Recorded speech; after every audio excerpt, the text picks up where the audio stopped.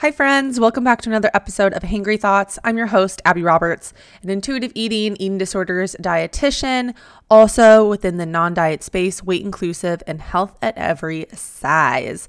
So this podcast, the aim of it is to bring you the facts on nutrition, fitness, wellness, debunk some of those myths that we hear all over social media, and then also just give you more information so that you can make an informed decision on what works best for you or what is best for your health.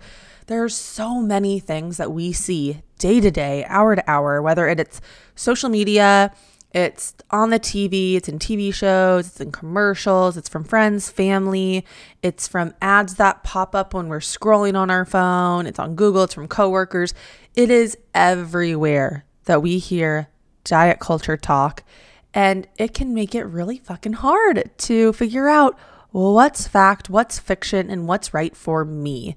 So in today's episode, I really wanted to rewind a little bit on some of these topics that we've been covering and talk about why fat is not the problem, fat stigma is. So I hope you enjoyed today's episode. I'm so excited that you're here, and let's get to it. Hey there, welcome to Hangry Thoughts, the podcast where we dish out on the best bites on intuitive eating, nurture a healthy relationship with food, and of course, bust some nutrition myths, because fork diet culture. I'm your host, Abby Roberts, non-diet intuitive eating dietitian and an ADHD girly, here to guide you through a joyful journey towards feeling amazing in your own skin and enjoying all foods. Join me as we navigate the world of food with a fresh perspective where guilt-free nourishment and mindful eating take center stage. Together, we'll tackle the myths that may leave you feeling a little hangry or hungry for the real facts. So grab your fork, your favorite snack, and let's dive into the Hangry Thoughts podcast, because it is time to embrace a vibrant, satisfying, and empowered approach to food and wellness.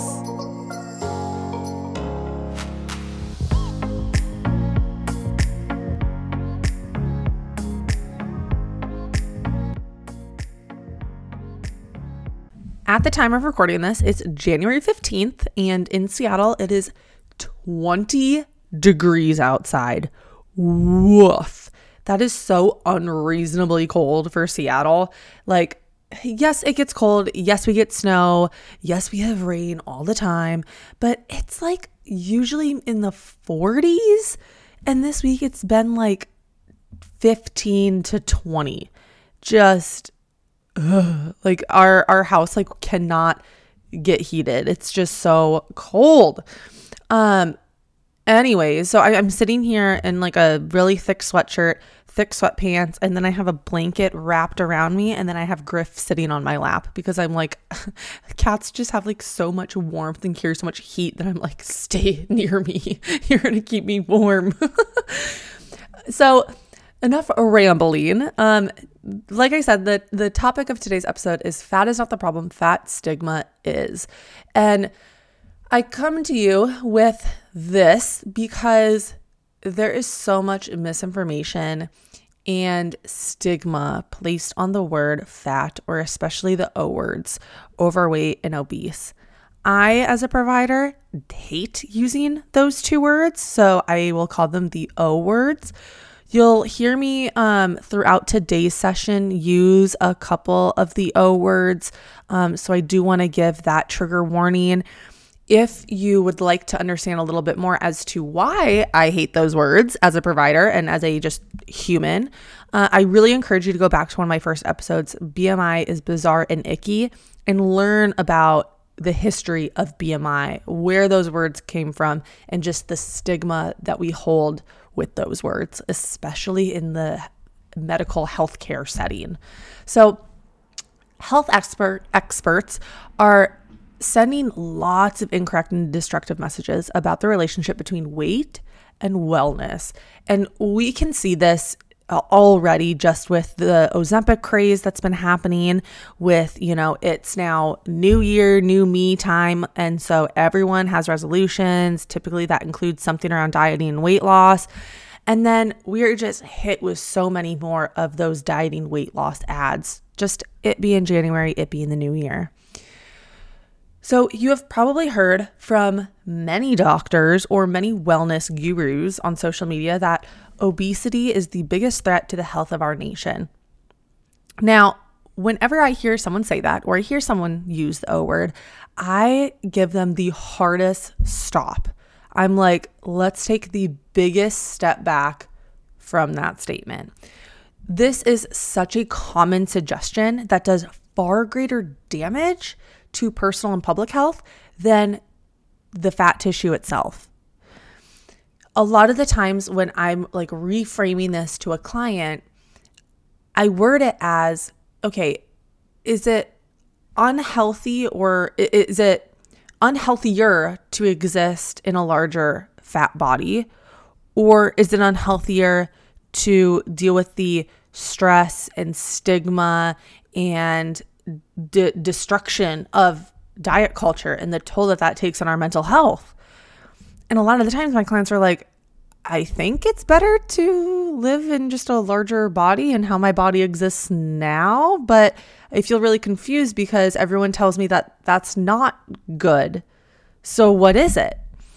And again, I go, well, it's still dependent of you. You still have your authenticity. You have full autonomy within this conversation. And let's look at some of these other determinants of health. Let's look at why scientists or doctors believe that fat is bad. And is there really information, research, conclusions to back this up? So when the focus is on weight and body size, it's not the quote unquote obesity that damages people. It's fear mongering about the bodies that puts them at risk for diabetes, heart disease, discrimination, bullying, eating disorders, sedentariness, lifelong discomfort, blah, blah, blah, blah, blah. Like so many things. That list could go on for infinity. There are so many anti-obesity campaigns, and it's so common and normalized that we might consider that my claim right now of fat stigma being the thing that's bad, not fat itself, that's the outrageous claim. You know what I mean? Like, let's consider this. Stigmatizing and imposing shame on bodies is hurtful, both to the vilified fat people and to then the thinner people that are taught this size prejudice, right? Because it's instilled in them that they're doing something that's bad if they're gaining weight, if their body's changing. So no one wins. Yes, obviously the people in the larger fat bodies are experiencing the weight stigma and they are experiencing the harm, but still no one wins from this narrative, this conversation, this belief that fat is a moral failing.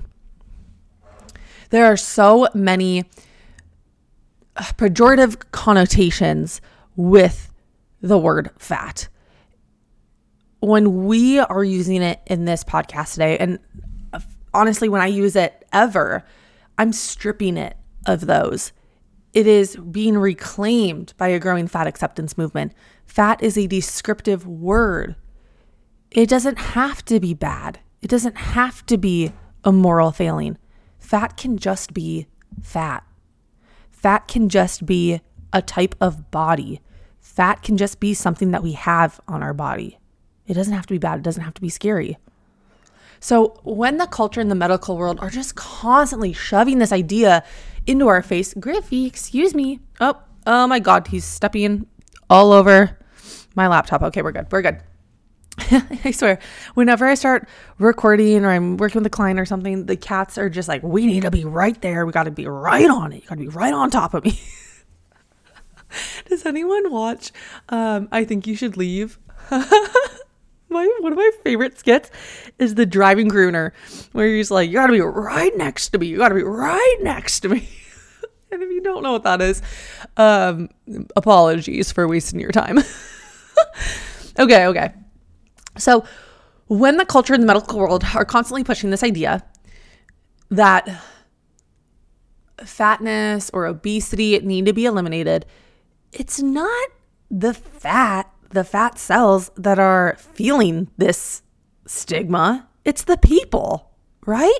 It's the humans that are feeling this, and humans are dynamic. We have so many things going on with us at one given moment that this question, at least for me, comes up of, if we are shaming someone, how is that helping them? How is that healthful? Right? I can't think of a time where I've been shamed in whatever aspect this may be, and this pushed me to want to be better, healthier, more educated, or like whatever, right? Like it hasn't helped me to want to improve. Rather, it makes me feel like I want to close off. It makes me feel like I'm doing something bad. I'm doing something wrong. I feel guilt and shame. And as we talked in another episode, guilt and shame are these two emotions where we often feel them come hand in hand, but they are different. Guilt is this emotion where it's saying, I did something bad. So there is this thought around guilt where it's like, oh, I can fix this. I can change this. I can change the outcome. It's okay. Shame, on the other hand, says, I am bad. It's coming for me directly as a human. And with that, there's not a whole lot of wiggle room that we feel. Shame feels all encompassing. And so if we're experiencing that, how the shit are we going to want to like go to the doctor if we're experiencing some kind of health or medical issue? I wouldn't want to. Even if there is a slight fear or a chance of being shamed at the doctor, I'd be like, I don't want to experience that. This hierarchy of bodies is nothing new. It's rooted in slavery, racism, and every other attempt where we as humans have ranked bodies. And we can't keep pretending that being less likely to get a promotion, get hired, paid less, receiving biased medical treatment, being bullied, being socially excluded are attempts to help people be healthier. There are so many times where I'm on social media and I'm talking about this exact concept here and people are like, you're glorifying obesity, you're awful. And I'm like, how the fuck is what you're doing helpful? User 1239101. Like, excuse me? These consequences are direct consequences of living in a culture that fears and vilifies fat bodies. And it treats them as less, morally lesser beings. And that's fucked up. And this is the thing that all of these trolls on social media seem to not understand. You cannot wage war on obesity without waging war on the people who live in those obese bodies. That quote right there is said from Lindo Bacon, who I recognize is someone who's a little bit controversial in this space currently. But I really like that quote. You cannot wage war on obesity without waging war on people who live in those obese bodies. At the end of the day, weight stigma does not reduce obesity. It doesn't make anyone healthier, anyone better. And healthcare should be about promoting the health of a person in all of its forms. It shouldn't just be promoting this idea of an ideal body or, again, shaming those who don't fit the quote unquote ideal body. Healthcare should be for all persons. So obesity, the word in itself, is a fucking issue. Okay. So again, going back to my episode, BMI is bizarre and icky. It pathologizes the size of a body. I'm going to cover this a little bit right now in this episode because I still think it's important for us to chat about. And truthfully, I don't think that you can ever talk with us enough. So we'll save this time today on this platform to do so. But if you want more of a history of this and really where it's all rooted, please check out that episode. Subtle plug. So BMI is it's a category-based measurement, right? So if you've ever gone to the doctor, especially like your PCP, they're always going to give you your little like visit summary handout, and on it is going to have like your weight and your BMI, okay? A lot of the times the doctors will comment on someone's BMI if it is overweight or obese. And then if they see that there is like weight loss and stuff, they're probably going to like congratulate you on that, even if they have no fucking idea why you lost weight. And then on the flip side, they're probably going to comment on any weight gain, even if they have also no fucking idea why you gained weight. Sometimes I just want to like shake the healthcare industry and be like, why? So, oh God, what was I just saying? What was I just talking about? BMI. Okay. So it's categories, right? There's underweight, normal weight, overweight, obese. Great. Okay. Anyone remember playing Wii Fit when that was like a baller video game, and you'd like hop on the little Wii Fit scale and it would go, oh, if you weighed anything, if you like weighed more than a feather, the scale would go, oh. I remember my dad, who is like, my dad is a short king. He is like 5'7", 5'8". I don't know. All I know is that I am taller than him. I feel like almost like a full like head taller than him. And I remember playing Wii Fit with him when I was a kid, and he would get on the scale and his like me character would get like really big because his weight and his height made him have like a high BMI. And we'd be like, what the fuck? Like, why did it do that? It was just such a messed up game. And I know that affected like his body image and the way that he felt about his body. Not that he would ever tell me that, because he's not going to share his feelings with me because he is a man. But, you know, it's just, this is still something important for us to talk about. Men's health, men's mental health, men's body image, prevalence of eating disorders. It is all still just as important and just as valid. Okay, so let me put that out there. So yeah, Wii Fit is problematic, LOL. BMI is also just a stupid measurement because it really does not show us anything about health or about fat. It literally just shows us, oh, hey, this is your weight, this is your height. Cool. Let's make a little ratio of this and then push out a little number that doesn't show us literally anything. So it's measuring physical appearance, not health. What was I going to say? Oh, the American Medical Association declared obesity a disease, and it overrode a recommendation by its expert panel that literally said, hey, these two things are not correlated. Obesity and morbidity and mortality rates are not a causation. There's a concern that medicalizing obesity is going to lead to further stigmatization and then harmful treatment, not treating bodies, and so on. And yet they did it anyway. So that's cute. So if we were to take just a quick glance at research, we would see that despite decades of trying, we still don't have any evidence that we can prevent, reverse obesity. And okay, I'm so sick of saying that word, so that's the last time I'm going to say that word. From now on, I'm just going to say the O word, okay? In fact, there is a lot of evidence that actually suggests that prescription weight loss is so much more likely to cause weight gain, harm physically and mentally, and can create disordered eating and cause eating disorders. But that's not what doctors are going to share with you. That's not what the fear-mongering people on social media are going to share with you. Weight loss does not prolong life or improve health. Fat is not a primary driver in metabolic disease.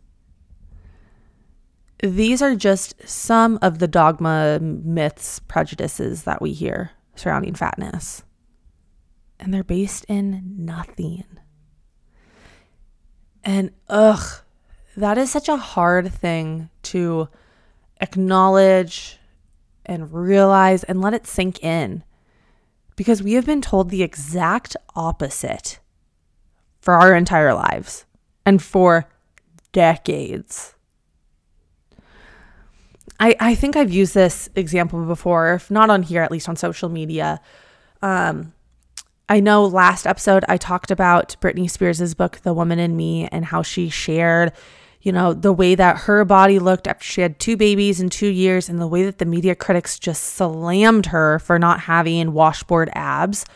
There's also this example of like Jessica Simpson when she came back, and I can't remember now if it was after she had a baby, but it doesn't matter. Her body was bigger than it had once been. That could be for several different reasons. And honestly, it's none of our business as to why her body changed. That's a completely normal human thing to do. And the media, again, slammed her. And I think they called her like Jumbo Jessica. Like, what the actual F? There are so many things in the media where we hear it, we internalize it, we take it as fact, and we don't necessarily realize in that moment how it's impacting us, this weight stigma or this anti-fatness. And we hold these prejudices towards ourselves and to the people that we see on the street, to our friends and our family. Now, it's true that there are a lot of diseases out there. That was such a stupid statement from me. I was going to say like another thing, and then I was going to say something else, and then that's just how I ended my sentence. Okay, let me gather my thoughts and restart that. So it's true that people that are in larger bodies can have disease. But it's also true that people in smaller or straight-sized bodies can have disease. So when we come back to this thing of health at every size is this mantra that health can exist literally at any size. Like it's exactly what it sounds like. And being unhealthy can exist at any size, because sometimes we can get into this like healthism aspect of like you can only be worth something or worthy or be good morally if you're healthy, and that's also not true. If we again come on back to all the determinants of health, all the different ways that health can look, there are so many different sectors. It's not just physical health, like your weight or individual behaviors like drug use, sleep patterns, diet patterns, physical activity, stress level, happiness level, hopelessness level, anxiety level, depression level, alcohol use, optimism level, self-efficacy. Like this list could go on forever, and that is just covering individual behaviors. We also got things like our physical environment, which has 20 different subcategories. We have medical care with another like 20 different subcategories. We got genetics and biology, which is another hullabaloo of things. And then we got our social circumstances, which again, a lot of subcategories. So when we're looking at this big old piece of pie that is the determinants of health, there are different things in here for people that they prioritize, find important. Some that are unattainable, unachievable, out of the area that they live within, their financial, their social, like whatever it may be. All of that to say, determinants of health are unique to each person. So health is this thing that is very subjective, right? It's based on this personal opinion. Yes, there are some things where we could say like, well, this disease isn't exactly healthy, like cancer, but there might be other aspects in their determinants of health where they're like, I feel like this part of me is very healthy though. Okay. So telling people that they need to lose weight is a lot like telling someone to just like be happy if they're depressed. Like just smile more, you'll be fine. Right? Like that's not it, right? Like if you have ever experienced depression or know someone in your life that has, you know that that's not how it works, right? So focusing on weight rather than healthful behaviors, which again is subjective to each person, it puts the burden on the individual. We're looking away from the systemic injustice, right? Sorry, I had a burp. Conditions in places where people live, they work, they play, they all affect health outcomes, right? Just the way that we looked at all those different slices of the pie, right? So really, if we want people to be more included, we want more diversity, we want more people to have access to healthcare, things need to change. While health behavior change is still valuable, what we really need is to create an inclusive society where everyone has that opportunity to create a good life for themselves. We need to combat anti-fat bias and weight stigma. We need to listen to the people that experience anti-fat bias and weight stigma and hear what they are experiencing and understand what they are going through. Okay, and to provide a little bit more context, I went to the website of ASDAH, which is Association for Size Diversity and Health, where they speak about health at every size principles and what it is about it, the different mantras of it. I already said principles. So the ASDAH affirms a holistic definition of health. I'm reading this straight from their site, which cannot be characterized as absence of physical or mental illness, limitation, or disease. Rather, health exists on a continuum that varies with time and circumstance of each individual. Health should be conceived as a resource or capacity available to all regardless of health condition or ability level, and not as an outsource or objective of living. Pursuing health is neither a moral imperative nor an individual obligation, and health status should never be used. That's an important. Never be used to judge, oppress, or determine the value of an individual. Mic fucking drop. So the health at every size principles, or HAES principles, promote health equity, support ending weight discrimination, and improve access to quality health care. Woohoo! Regardless of size. Wowie, wow, wow, wow. So we have weight inclusivity, respectful care, health enhancement. Oh my God, I don't think it's a burp. I think I have like a little hiccup or something. I think I ate my bagel too fast. Eating for well-being and life-enhancing movement. Notice how in all of these, they don't talk about like, you have to do this or else. Or, if you don't do these things, you're bad. No, they're just like, hey, like here are some things that we can do that might actually be healthier, or as science proves to be healthier than just telling people that they suck. It's hard out there, y'all. It is hard to be navigating the fucking diet culture industry when literally everything that they say feels like fact. Like if they say it with their chest, we're like, damn, they must be right. Damn, they must be right. Man, oh man, oh man. So for the people that are a HAES naysayer, and to those saying that the O word is an epidemic, I want to tell you, hey you, let's examine why these beliefs are so deeply held and what's challenging about opening that up a little bit. What's happening here as to why we are holding on to this shame or idea that all bodies are not normal or good bodies. Almost like, who hurt you? Probably diet culture. Diet culture hurts us all, but we can hurt it back. No, I'm just kidding. I'm just kidding.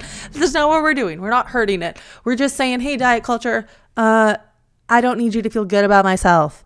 All right. Actually, you've never helped me feel good about myself.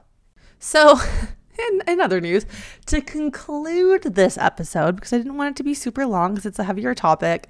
And of course, we're already at 30 minutes. So the thing that I want to say, and the thing that I share with all of my clients is I fully understand as to why someone would want to lose weight or wants to lose weight and the desire to change your body. I am not anti-human. And again, this platform, and I feel my position or my job as a provider, as an eating disorders registered dietitian, is to not tell someone what to do. Rather, it's to say, hey, like, let's look at some of these other perspectives that are rooted in science. And let's also look at your lived experience. Let's feel some of these feelings in a space that is non-judgmental and compassionate. Hold curiosity and find out for you what is best for you, what is important for you. I am never going to judge someone for wanting to lose weight or engage in diet culture.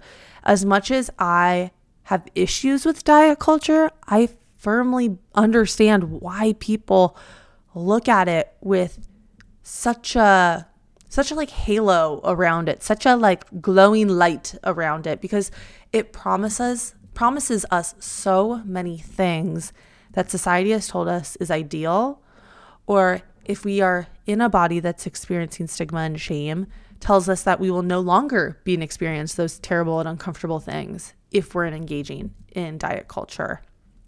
And I hold so much compassion for those people that struggle with that desire. And again, I think that it's really important for us to look at like harm reduction when we're talking about these things. Gloria Lucas, who's the owner of Nalgona Positivity Pride, is like the go-to when it comes to harm reduction. I've learned so much from her, and her work is so important. And harm reduction is this entity where, we understand that people's desires and behaviors exist for a reason. And if they're harmful, let's try to adopt some of these other exercises, principles, habits that we can include into our life that take away some of the harm of it. And I would love to do an episode more on harm reduction at a later time. I would also love to have Gloria Lucas on this podcast. So fingers crossed that someday we can get that goal, because, oh my God, how cool would it be to chat with her? I've been to a handful of her webinars. I've heard her speak at conferences, and I follow her on social media. And every time I see her, I'm like, oh my God, you're so smart. What was I just talking about before I just like went into like a Gloria Lucas like fan page? I don't know. Well, anyways, you guys are probably like, okay, Abby, we're done with you forgetting what you're saying. We're done with you. I get it. It's okay.